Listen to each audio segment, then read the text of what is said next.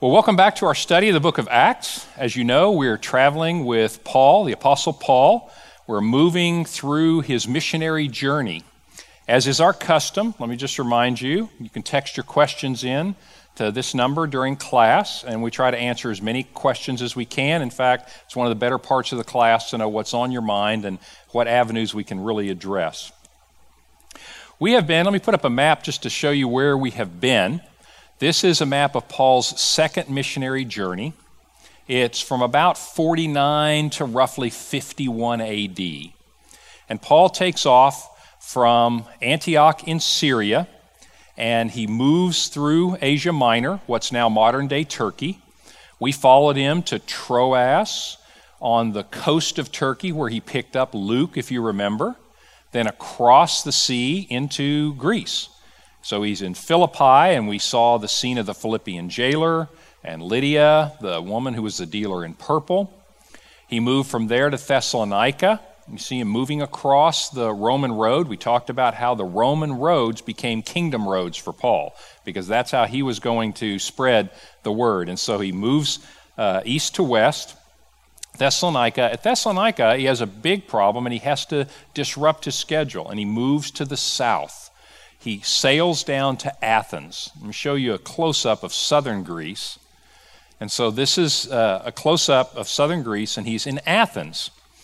He is there, if you remember, arguing with the philosophers, because while he was in Athens, he saw all the idolatry, and it really bothered him. It said it apparently was a bit of an impromptu sermon, so the idolatry bothered him. He began to speak against it. And a council known as the Areopagus, a group of people who were in charge of overseeing this kind of thing, brought him to the Areopagus, or Mars Hill, for an examination. This is what we were talking about last time. This is a picture from the Acropolis, the high point in the city where the Parthenon is, looking right down on the Areopagus. Areopagus, if you remember, Ares is the Greek god of war. Pagus means hill, so it's the hill of Ares, the god of war. Roman god of war was Mars.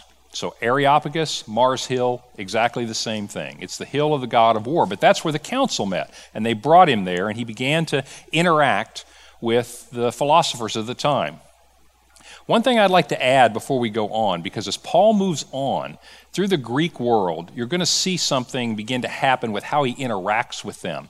And I know that in our world, we think of Paul's sermons and we think of the gospel and we think, oh, they're probably people like us and they're hearing this news about Jesus Christ.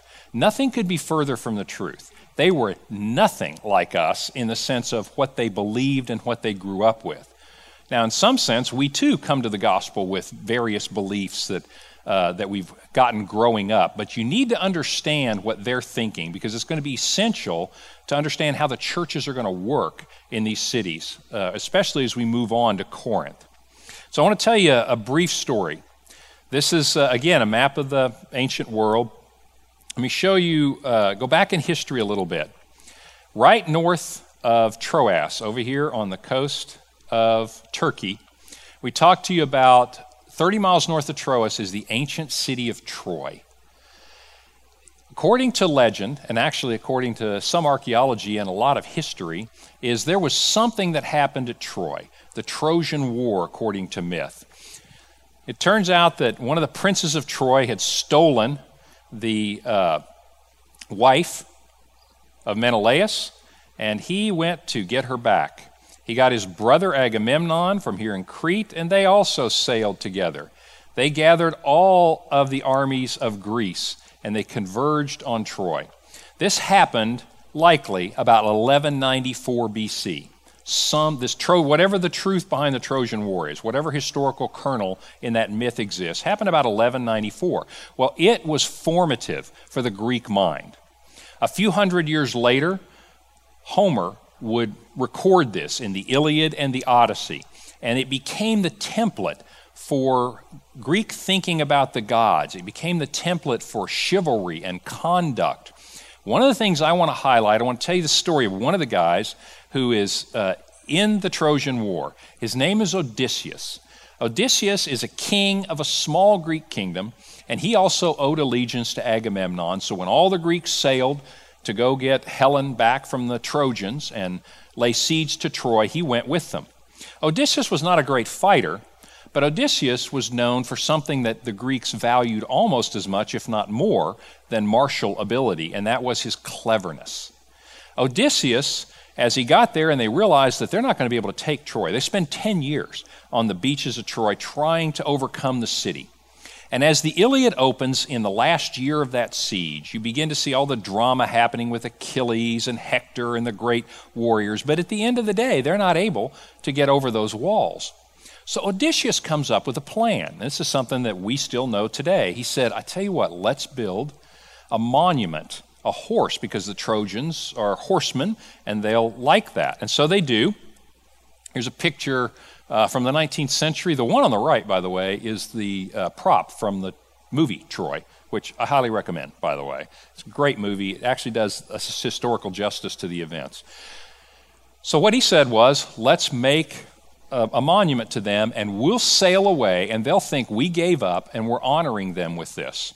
And instead what they did was they made the model of the horse, they put some men inside, and they just sailed around the corner, basically, and waited till nightfall. It was a risky plan because it's entirely possible the Trojans would come out and go, oh, this is awesome, we're going to just burn this to the gods, and set that thing on fire and offer it to the gods, in which case, Odysseus would have been toast. But it was a good risk because they were pretty vain and they just won. And so they said, let's haul it inside the city and it's going to become a monument to how great our gods are that defeated these lowly Greeks. So they haul it inside the city. Nighttime comes. Fleet sails back around the corner and gets all the army there. Men jump out, open the doors, and Troy is destroyed. That credit to Odysseus' cleverness was very much valued by the Greeks. And so as Paul's talking to the philosophers on Mars Hill, they're very much into the rational faculties. We talked about the Epicureans, we talked about the Stoics. There are many other schools of philosophy, but they all valued that ability to discern the truth. They loved cleverness. And so Odysseus is a great hero because of his cleverness. You're going to see Paul react a little differently when he gets to Corinth. Let me read a passage from 1 Corinthians to you. He's going to say this, 1 Corinthians chapter 1. He said, the word of the cross is foolishness to those who are perishing, but to us who are being saved, it is the power of God.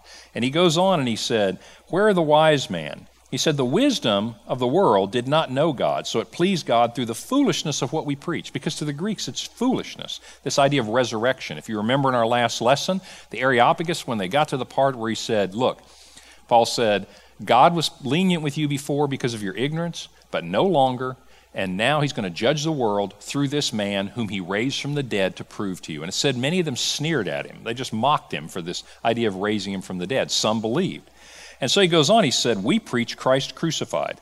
He said the Jews want to see miraculous signs, and the Greeks want to see something clever. They like wisdom. He said, but we preach Christ crucified. And he said we did it for a reason. He said, I decided that I wasn't going to preach anything in Corinth except Jesus and him crucified so that your faith might not rest in the wisdom of men, but it would rest in the power of God. So the Greeks valued this cleverness. It was just a cultural trait to them. And you see that in Athens. We're going to see it again in a little different way when we move to Corinth.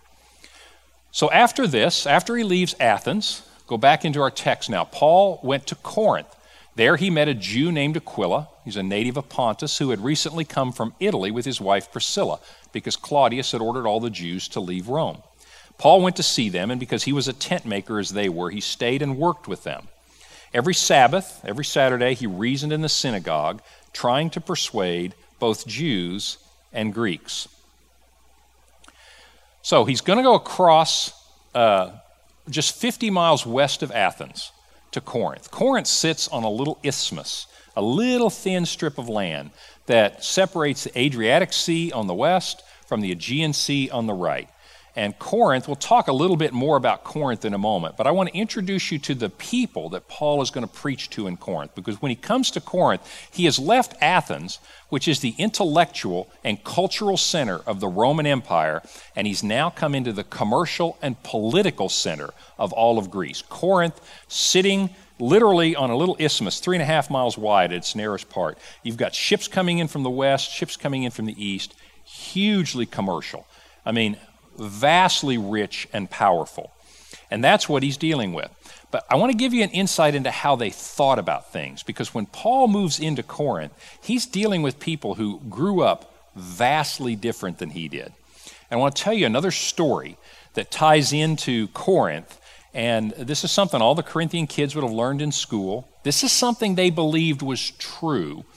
So I want you to see not only their interest in the cleverness, I want you to see their interaction with their gods. I'll tell you the myth of Sisyphus. This is something that you may have heard of before, but it's a very instructive in understanding how the Greek world, the pagan world, thought about the world. Sisyphus was the first king of Corinth. Sisyphus was not a nice guy. He basically stole his brother's throne. He seduced his niece. He was famous for abusing travelers, people that would come through Corinth. At that time, it was still a good seaport. When they would come through, if they had a lot, he'd kill them and take what they had. So it even violated the Greek ideas of hospitality. He wasn't a heroic character whatsoever, but he was the first king of Corinth. But Homer writes of him as being one of the craftiest people around. Again, he's one of the cleverest guys around. Well, he ends up getting himself in trouble by his poor behavior, because it turns out that Zeus, the king of the gods, has desired the daughter of the river god. Her name is Aegina, and she wouldn't marry him or give herself to him, so he raped her and then tried to keep it silent. Well, Sisyphus knew that, and so Sisyphus tried to blackmail Zeus by letting this word out. And so Zeus was a little humiliated by all the other gods, but instead of being blackmailed, Zeus sends his brother Hades, who is the god of the underworld.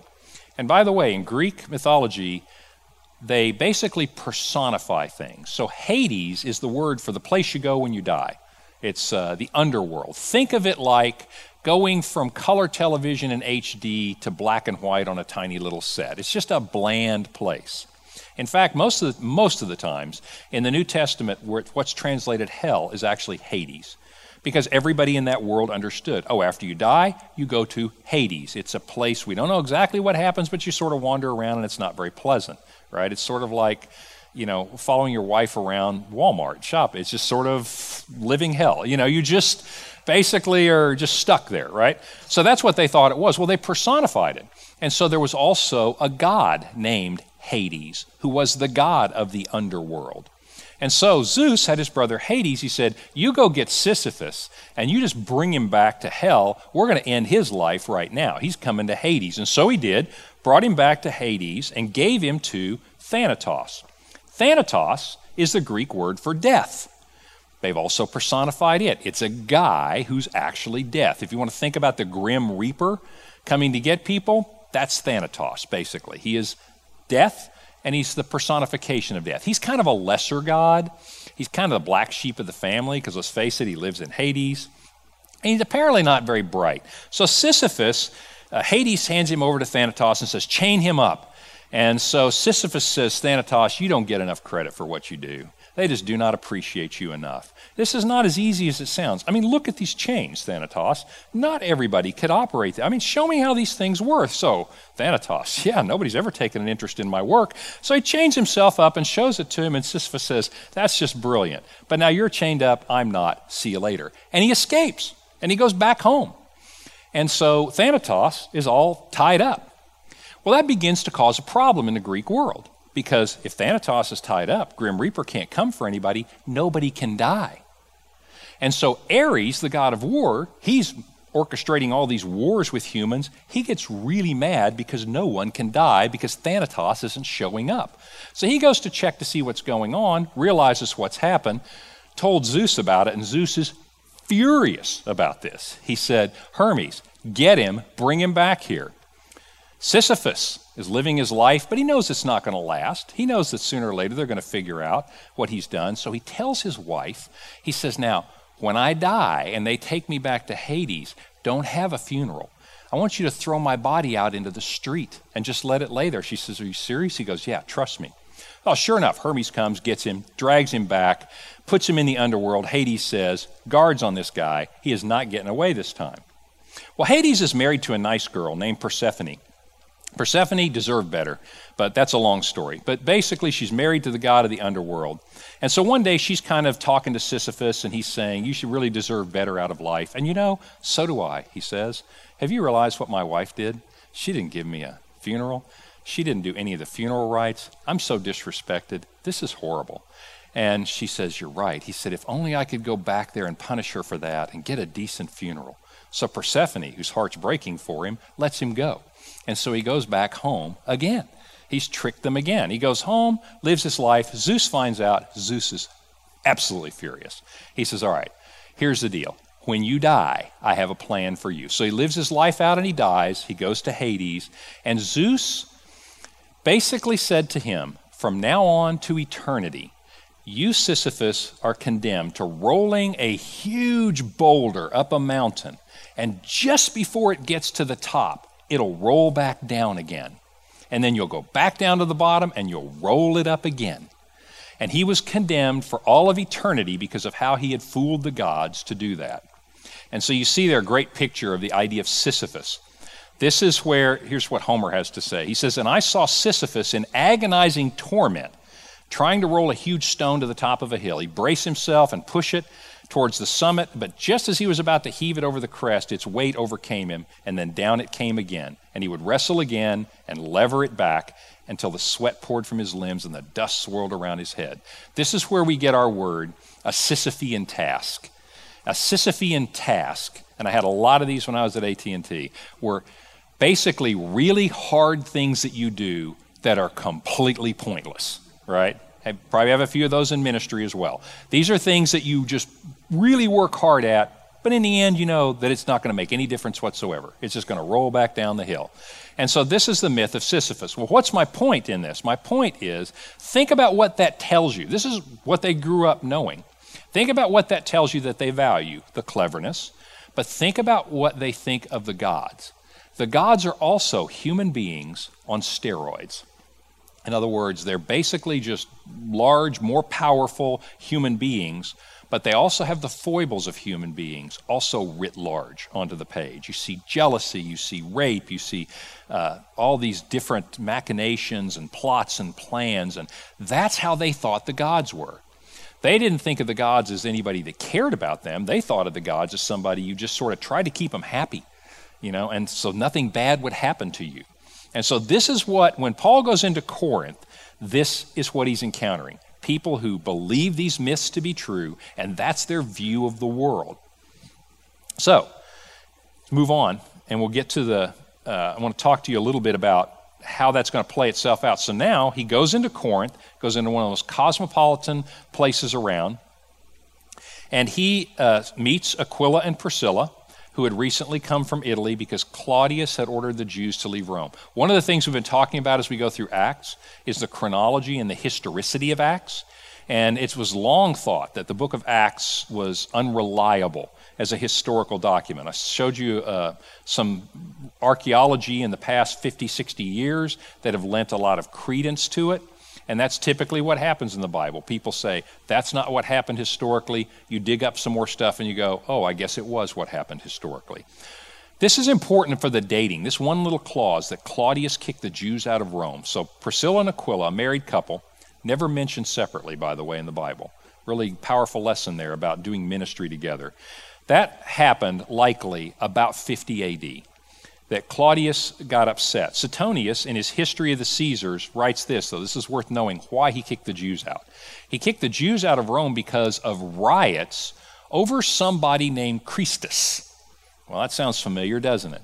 He doesn't know who these people are. He just knows that they're arguing about this guy named Christus. Christus would be the Greek word for Christ. And so they're pronounced really similar. He said there's some Christus that they're arguing about, and they're having these riots, so I just kicked them all out of Rome. What's happened? The gospel has come to Rome, And what Paul has seen happen before, some of the Jews believed and others of the Jews became violently opposed to it. And Rome begins to see riots over Jesus Christ.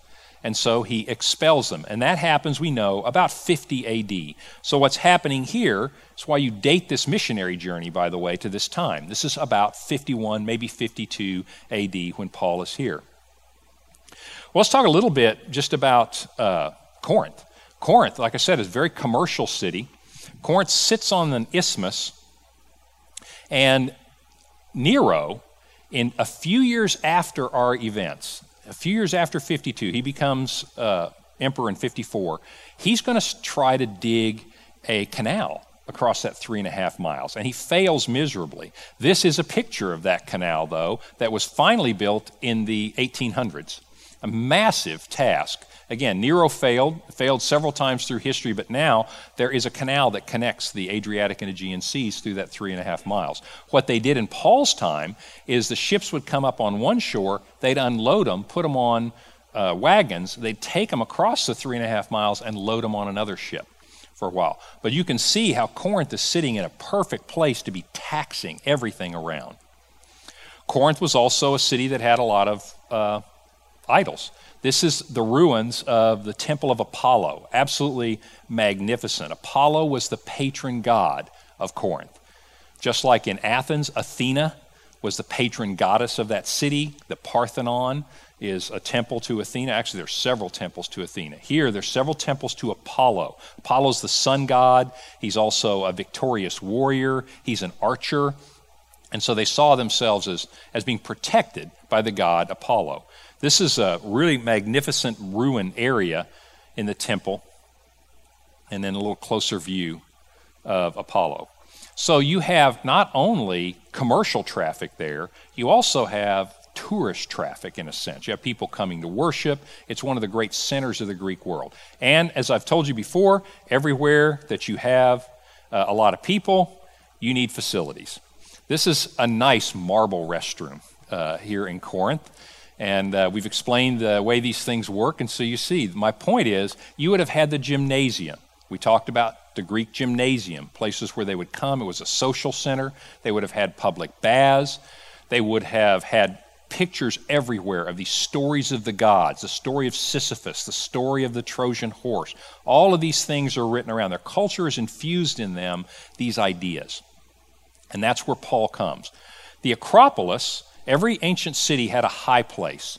And so they started, as the city started in the high place, as a fortified city so you could defend yourself. But then pretty quickly, they no longer needed it. They became powerful enough. But just like in Athens, there's the Acropolis with the temples, same in Corinth. It's called the Acro-Corinth, or the Acropolis. In other words, the high point of the city. The Acro-Corinth has a temple that you can see on the corner there of Aphrodite. Aphrodite is the goddess of love. And so when you're in the city, I'll show you a slide in a minute, wherever you are in Corinth, you can see this. It's about 2,000 feet higher than the city, and you can see this temple to Aphrodite. Think of it in those days as being white and gorgeous and beautiful, and you can tell what the city values. You see the temple of Apollo, you see all the pictures of the Greek gods, you see Aphrodite, the goddess of love. When you walk in, you can tell what a city values. That's the same as true today. When you walk in New York City, just look around a little bit, and pretty quickly you'll see what do we value, particularly when you go downtown. When you go into the center of a city, what do you find? Center of every Greek city was the agora, the marketplace. We did business there. Center of every Jewish town, synagogue, place for God. And so you see the clash of these cultures happening. And I want you to understand this for a couple of reasons. One is, how do you present the gospel to a culture that is completely ignorant of that sees it completely differently? And you'll see how Paul is going to do it. We saw it in Athens, the way he spoke to the Athenians. You see how he's speaking to the Jews in a different way. And it's a real testimony to how we don't change the truth, but you basically start where people are. He began with them with what they believed. He said, you believe a lot of things that aren't true. He said, but you got a couple of things right, and let's start there. And he begins to preach. The other thing is that the gospel is exploding. We tend to think we need to pretty the gospel up a little bit to make it appealing to these cultures. Paul's not prettying the gospel up. He says, I'm just going to preach Christ, crucified. He said, I'm going to come into the most cosmopolitan city in the world, and I'm going to just preach Christ crucified, and let's just see what happens. He said, I'm not going to base this on the wisdom of men. I'm not going to try to prove you that the world was really created in 6 days or 14.7 million years. He just said, I'm just going to tell you about Jesus Christ raised from the dead, and this is a truth, and God is going to hold us accountable for that. He loved us enough to give us a way to be reconciled to him. He said, that's my message, and that's what I'm going to do. Sometimes we think, that message won't work. You can't reach our culture with that. They've got television, they've got this, they've got that. I want you to think about the Corinthians. They've got all these other ideas, and you're going to say, that's going to be meaningless to them. But it wasn't, was it? It caused riots in Rome. They're trying to kick him out of Thessalonica. They tried to stone him and left him for dead in Lystra, in Turkey. Everywhere he goes, the reason they're reacting to him is the gospel's so powerful. So many people are resonating with it. God is drawing people to the gospel. So one of the powerful lessons about Paul in Corinth to me and in this whole world is we sometimes think we have to pretty the gospel up and put it into a form that they can accept. And Paul said, no, that's not what I'm going to do. I'm just going to tell you the gospel, and God's going to make it grow. And sure enough, it did. Well, in the city of Corinth, here's looking down from that Acropolis, down into the city area.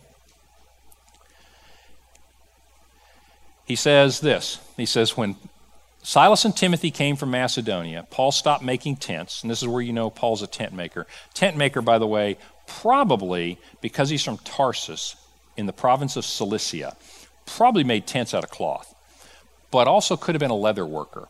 And the interesting thing here is he's working to support himself. One of the reasons, by the way, he's working to support himself is we've talked about the Epicurean philosophers. We talked about the Stoic philosophers. There were also philosophers called cynics, C-Y-N-I-C. That's where we get our word cynical. They questioned everything. They were cynical. But basically, the cynic philosophers were what are called peripatetic, meaning they're traveling preachers. They would come into the city and they would speak, and they were such good speakers that people would pay to listen to them speak. And people would pay to be taught by them how to live a good life, how to keep the gods happy, how to make sure things go well for you. Think of the cynics as prosperity theology, basically, in the old world. So they'd come in and they would get money, and then they would move on. So people were a little bit skeptical of preachers coming in and starting to teach you and then say, okay, well, how much is this going to cost me? And notice what Paul does. The same thing he's done everywhere else in Acts. He undercuts that. He gets a job, and he works, and he doesn't charge them anything. And they're like, whoa, in the Greek world, that's kind of unusual. Remember when he brought Timothy along with him? Timothy wasn't circumcised because his mother was a Jew, so he was Jewish, but his dad was a Greek, so he was never circumcised. Paul said, if you were a Gentile, they wouldn't expect that, but I'm going to take you into some synagogues with me, and they're going to go, whoa, this kid's Jewish and he's not circumcised. Paul, what kind of people are you hanging around with? So he had Timothy circumcised, not because he needed to be, but because it helped further the gospel. So whether it's with the Jews or it's with the Greeks, Paul is trying to remove barriers. Again, notice, he's not trying to pretty the gospel up. He's not trying to package it. He just wants to remove any barriers. And so here, one of the barriers is that he would be seen as one of these cynic philosophers who are here saying, I'll solve all your problems, but you're going to need to pay me for it. And he says, we'll just take that off the table, and he does. Well, he did what he always did. He went into the Jews first. He said he devoted himself to preaching, testifying to the Jews that Jesus was the Christ. Christ is the Greek word for Messiah. He was the Jewish Messiah. But the Jews opposed Paul and became abusive. He shook out his clothes in protest, and he said, listen, your blood is on your own heads. He said, I am clear of my responsibility. From now on, I'm going to the Gentiles. He left the synagogue, and he went next door. Now that's interesting. Think about this. What would happen if somebody in a church staff today went next door and started a church? It's kind of an in-your-face sort of thing to do, isn't it? Yeah, okay, this is an in-your-face sort of thing to do. I want you to understand it's not all just shake your hands and say, okay, brother, it's sorry you don't believe the gospel, I'll see you later. Paul is an aggressive guy, and he's bringing the truth. He feels a sense of urgency. Goes to the Jews first, knowing they're going to beat him up. Every town he's gone in, He's preached to the Jews. Many of them have believed, and the rest of them beat him up or put him in jail in Philippi or stone him in Lystra, run him out of town in Thessalonica, but he still goes back, doesn't he? Because he loves them. But at the end of the day, he shakes off his clothes and says, I'm done with you guys. You won't believe the truth. Your blood is on your own head. It kind of reminds you of Ezekiel, the Old Testament prophet, back in Ezekiel 33, where God says to him, Ezekiel, here's your deal. He said, you're the watchman. You go warn them of what's coming. He says, if you don't warn them and they die, then their blood's on your head too. He said, but if you warn them and they die, they don't believe, then you're innocent of their blood. And that's what Paul's doing. The Jews would understand this. They're like, okay, he's telling us, Ezekiel was telling everybody, hey, you better turn around and repent because the Babylonians are coming and they are not nice. And he said, so what's Paul saying? Paul's saying you need to repent because the kingdom of God is here, and listen to the good news. This Jesus, the Messiah, has been raised from the dead and has made a way for you to be right with God. That's the good news. He said, and so he's telling us, same thing, catastrophe is coming if you don't turn around, and he's doing what Ezekiel did. And so he's trying to bring this image to their mind, but he's also serious. He's like, I'm done with you guys. I've done my duty, and now I'm getting ready to go. That brings me to a second point that I think is really important to us. The first point was, Paul's not prettying up the gospel. He's not packaging it so that they'll like it better. He's just going to tell them the gospel. He's going to do everything he can to try to connect with what they actually believe is true. He's going to remove any barriers that he can remove, but his message is not prettied up.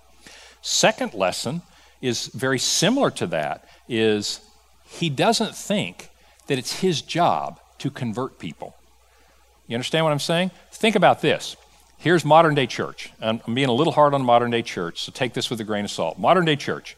Go in and speak to people and realize, man, they're just not accepting this. We must be doing something wrong. Maybe we need more laser lights. Maybe we need better fog machines. Maybe we need different music. Maybe we need different hours. Maybe we need pony rides, in the narthex, so their kids will enjoy coming here. Now, I'm being a little tongue-in-cheek, but my point is, that was not Paul's attitude, was it? Paul didn't say, you guys don't believe, I must be preaching it badly. He said, no, you know what? Your blood's on your own head. I've communicated this in a clear way to you. Paul understood it wasn't up to him to convert people. Paul's job was to lovingly, and he clearly, lovingly, perseveringly goes the extra mile to give this message to people. That's his job. The Holy Spirit's job is to change hearts and draw people. You see that over and over again in the book of Acts. It says, and God drew people to him. We saw it with Lydia. He said, God opened Lydia's heart so that she would hear what Paul had said. That's important to us for two reasons. One, you don't need to put any varnish or paint the gospel story. You don't need to pretty up your testimony of, well, let me just tell you what Jesus has done for me. Many of us can't say, well, I was in prison and I was addicted to drugs and I'd killed 75 people and then Jesus got a hold of my heart and I'm an unbelievable story. Okay, I hope not many of you can actually say that. But my point is this. You sometimes think, I don't have a story. Jesus has done powerful things in my life, but it's not very, dramatic. That's okay. You don't need to paint the gospel. You just need to tell the gospel. Let me just tell you what Jesus Christ has done for me. And secondly, I want you to relax. We talk a lot about go tell your story in the world. I want you to relax knowing it's not up to you and it's not up to me to convert people. It's not up to us. If they say, I don't believe what you say, I'm going to argue with you, you can't answer all my questions, we tend to feel guilty and go, oh no, I've done something wrong. Remember what Paul said in Corinthians? He said, the foolishness of what we tell people is not always going to resonate with them. And so, powerful lessons. Number one, you don't need to sugarcoat the gospel. You don't need to pretty it up. You can just tell your story. And number two, you can relax and just tell your story because God will do the work with it. It's not up to us to convert people. There's another interesting event here. It said Paul left the synagogue. He went next door to the house of Titius Justus. That's a guy with a Roman name. He's a Gentile. He was a worshiper of God, though. But Crispus, the synagogue ruler, the head of the synagogue, and his entire household believed in the Lord. And many of the Corinthians who heard him believed and were baptized. Again, what do you see happening? He just presents the gospel, and God does great things with it. God is the one that's growing this church. And then one night he spoke to Paul in a vision, and he said, No one's going to attack you or harm you. I have many people in this city. And so Paul stayed there for 18 months. This is the longest he stayed anywhere at this point in time, because he's in the center. He's like in the New York City of their world, and he's like, I'm going to spend 18 months here, and we're really going to get some good. He's figuring Paul never spends anywhere anytime because they're going to beat him up and throw him out of town. And God says, not this time. You can actually stay go ahead and rent an apartment this time, Paul, because you're going to get to stay for a little while. And so he does. By the way, this is another one of those interesting historical facts. I want to show you one thing here.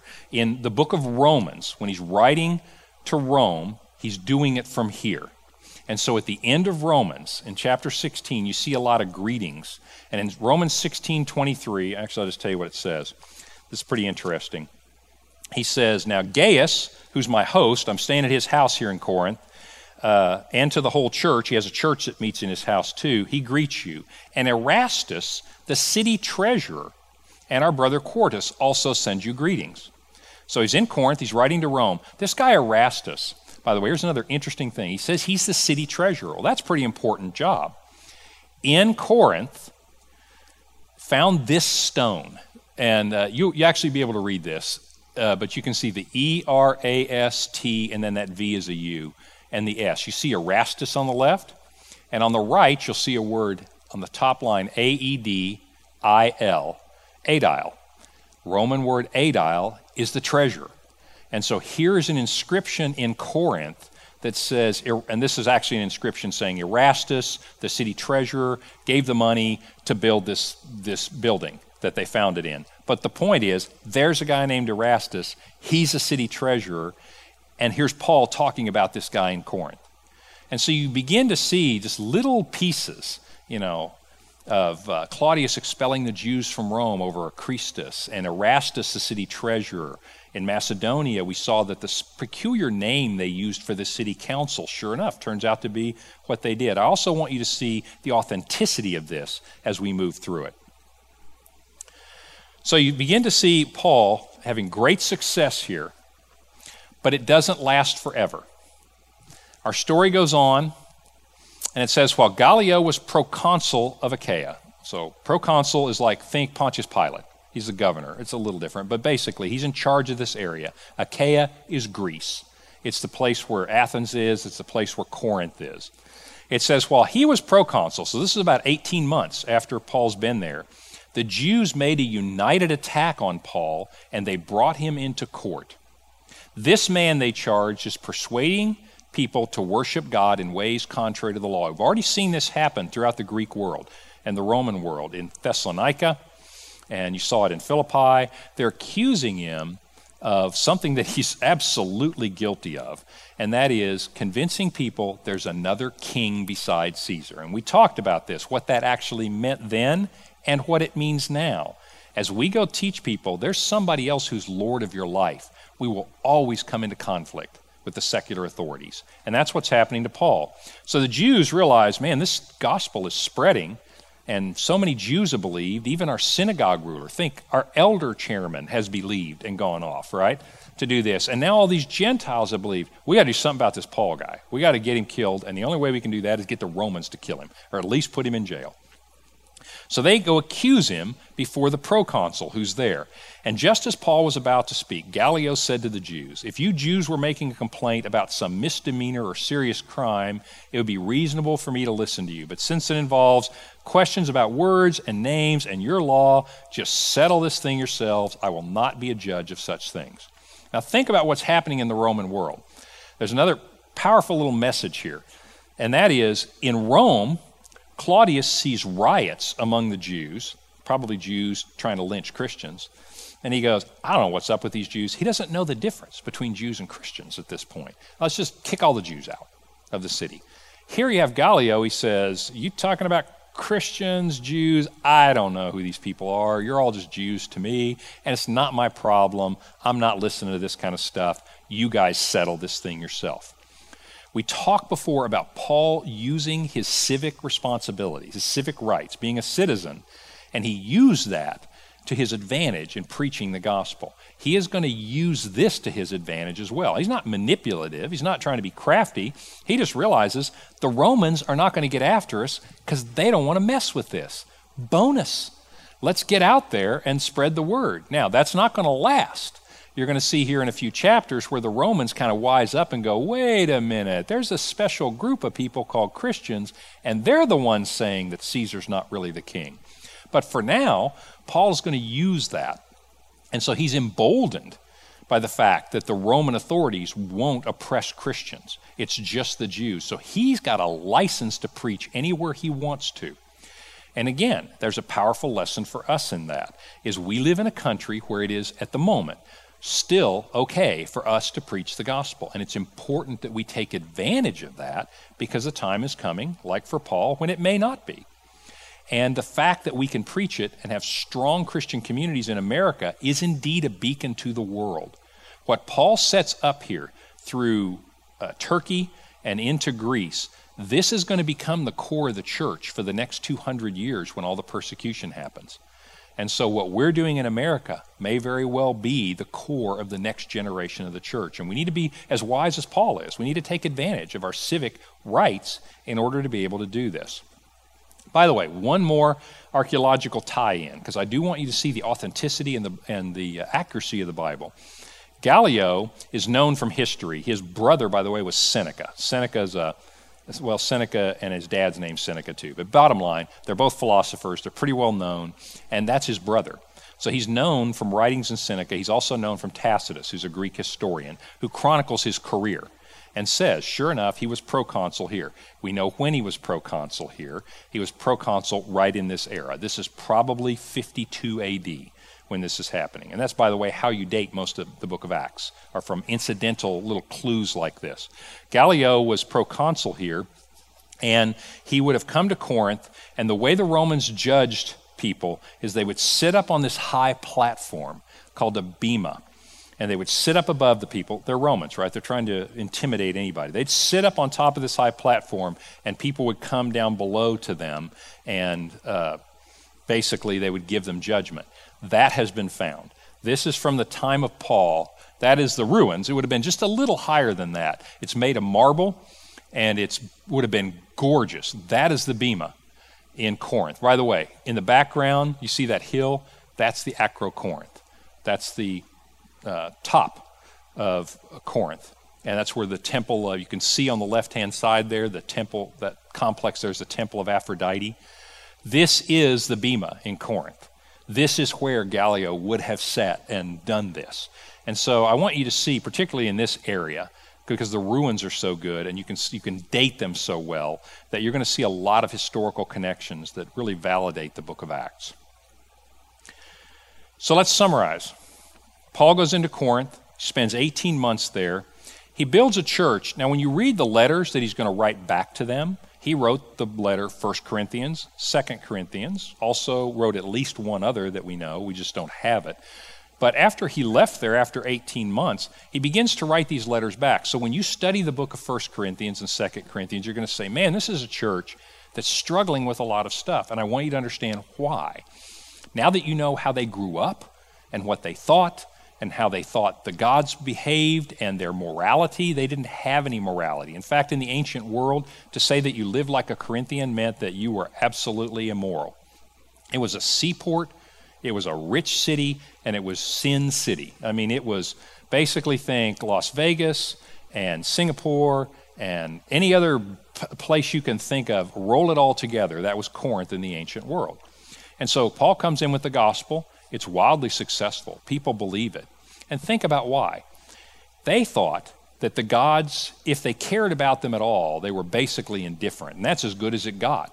Most of the gods, they thought, were looking for a reason to punish them if you didn't do your duty and did what you were supposed to. And here comes this Paul, and he says, you know what? You got this right. There is a God, and there is a judgment. But what you have wrong is this. He actually cares about you, and he sent his son to die on a cross and be raised from the dead so that you can be reconciled to him and overcome death, and you can live in the Father's house forever. Now think about that message compared to this hostile world in which they lived. It was hugely appealing. They believed the truth of that. And so they came to Christ. But because people come to Christ doesn't mean that they immediately forget everything they've been told since they were in elementary school. And that's true for us as well. And I want you to see in the book of 1 Corinthians, Paul's a little harsh with them, but the point is he doesn't expect them to have turned a switch overnight and you all behave exactly like little copies of Jesus Christ. He expects them to continue that process of putting off the old ways of thinking, putting off the old ways of living. And we need to be patient with each other in that way too. We don't need to be compromising with each other in that way. We need to hold to the truth, keep moving to the truth, but we need to preserve our unity in the same way, is that people, when they come to Christ, don't put off their old ways of thinking and their old ways of behaving immediately. And so you're going to see this church as a great template, I think, for modern day churches. So Paul in Corinth encounters the pagan world, knowing what you know now about what they believed. If it were me, I'd say, I can't believe anybody there actually believed the gospel. And in fact, they came to the gospel, to truth in droves, because Paul didn't pretty it up. He just told them the truth. Paul didn't have any illusions that it was up to him to preach really eloquently or to, entertain them or do something that persuaded them to come to the truth. He understood that his job was to connect with them if he could, to care about them, tell them the truth, and let the Holy Spirit do the response. And then Paul was shrewd enough, wise enough, to use the advantages that he had. He was in a city that the Romans were turning a blind eye, so he had the freedom to preach, so God said, stay there for 18 months. Build a church that's going to last for a long time.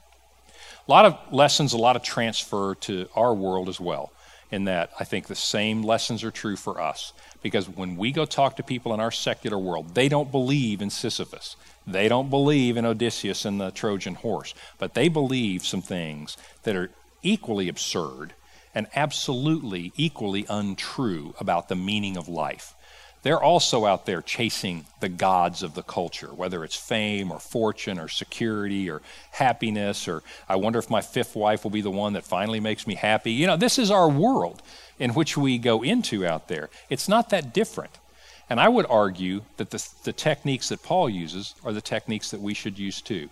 Let's trust the power of the gospel. Let's trust the power of our care for people and then trust God to do what he will with it. Okay? That's Corinth. Your assignment, and we always have an assignment, is this. I want you to relax. When you go talk to your coworkers about what God has done for you, and there will be opportunities this week. There will be opportunities for you this week to just, when someone's struggling, to encourage them. When someone asks you a question, to say, well, this is what we talked about at my church this week. There are going to be times you're going to have conversations, you can say, look, I'm just going to tell you what happened to me. I was lost, and now I'm found. And I have joy in knowing Jesus Christ and in this community of believers, and we'd like for you to join us. You'll have the opportunity to say that. I want you to be bold enough to say it. Don't worry how they're going to react, because God will take it from there. Our job is to be faithful, not necessarily to be successful, and God will provide the success. So this week, go spread the word like Paul did, but hopefully don't get put on trial. I'll see you guys next week. We're going to talk about Ephesus, and things really break loose there. I'll see you next week.